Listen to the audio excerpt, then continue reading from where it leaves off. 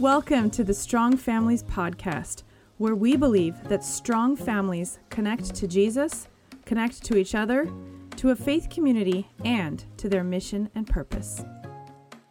Hello, Strong Families! This week our podcast is called Be Salty, and it opens with two pretty fun and delicious activities. There's two options for your family to start with.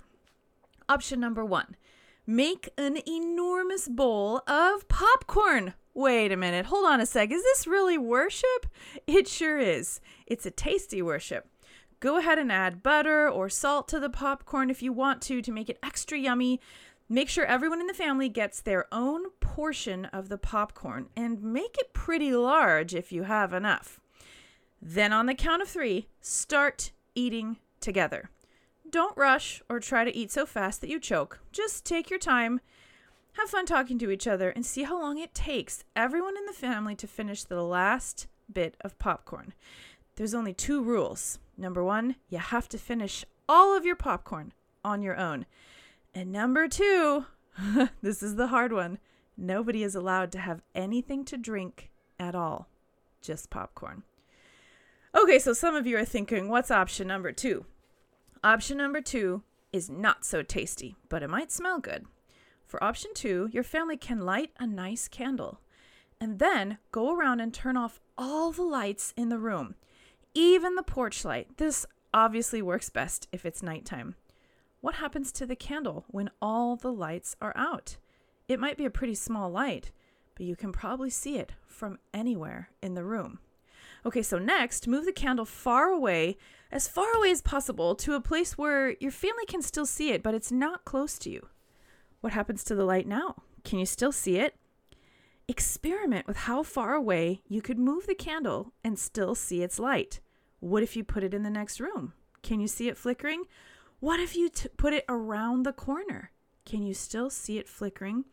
What if you took it outside, all the way across the lawn? Could you still see it through the window? Go ahead and stop the podcast and do one of these two family activities. Ready? Go. Okay, welcome back. How do you feel if you ate the popcorn? Do you feel thirsty at the end of this family activity? Well, you should. You just added a lot of salt to your body if it was salted popcorn.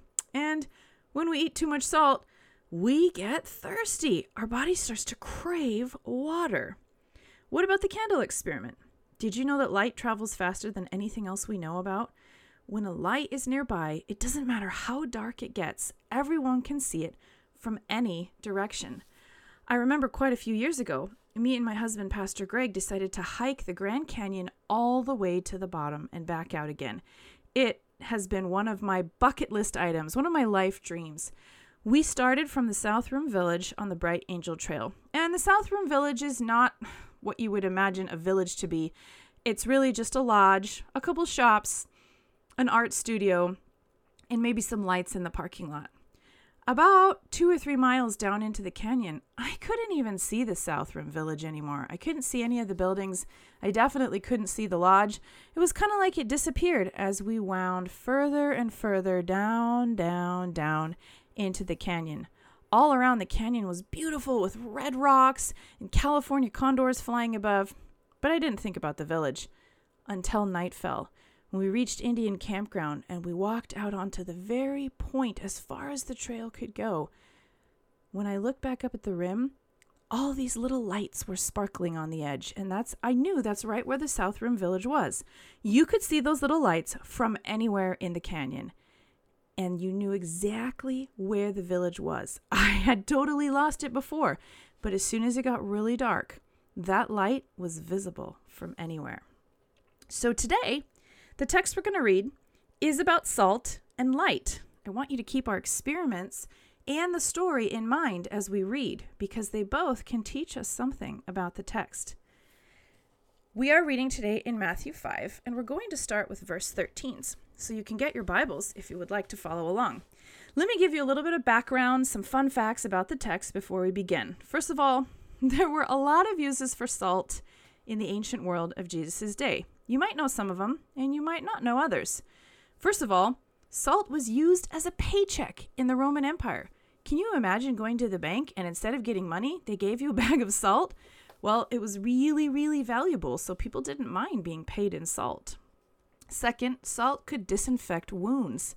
If you get cut or scraped, or if your knee is bloody today, we might use some actual medicine to clean it out. But back then, they would use salt because salt would actually eat out the bacteria and the bad stuff in a wound and keep it from getting infected.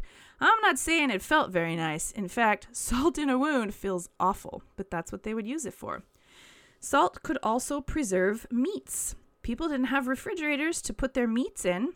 They would cover them in salt, and they would sometimes store them in salt, and it would keep the meat fresh for a little bit of time. Farmers used salt licks for their animals. Salt was one of the things that kept the body going. You actually need salt, but not too much, but you need some. And so they would bring salt licks, or they would make salt licks for their animals. Of course, we know that salt adds flavor to food, so it was used for that too. If the salt, though, went bad, or if it lost its saltiness, it was thrown out on the road. Today we might see salt on the road, but only if there's snow or ice. Salt actually eats right through the ice. So this was a very valuable mineral. But salt does something else too. It makes people thirsty. The funny thing is that it doesn't make just you thirsty. It actually makes anyone who's watching you feel thirsty too. Hey, I'm just talking about this. I haven't even eaten the popcorn with my family yet, and I already feel thirsty. Christians are supposed to make people feel thirsty too. Thirsty for Jesus. But what does that mean? How can we do it? Also, just a little bit of information about a city on a hill. If you wanted to hide your city, you would build it in a canyon or in a valley where it wouldn't shine at night like the South Rim Village and the Grand Canyon. If you wanted your city to be seen for miles and miles and miles around so people could come to it and find it, you would build it on the tallest hill where the lights, the torches, and the fires would shine and flicker at night. So, now that you've learned a little bit about salt and light, let's read the text where Jesus compares people to two things in the Bible story. He says people are like salt and people are like a light on a hill. Hey, which would you rather be?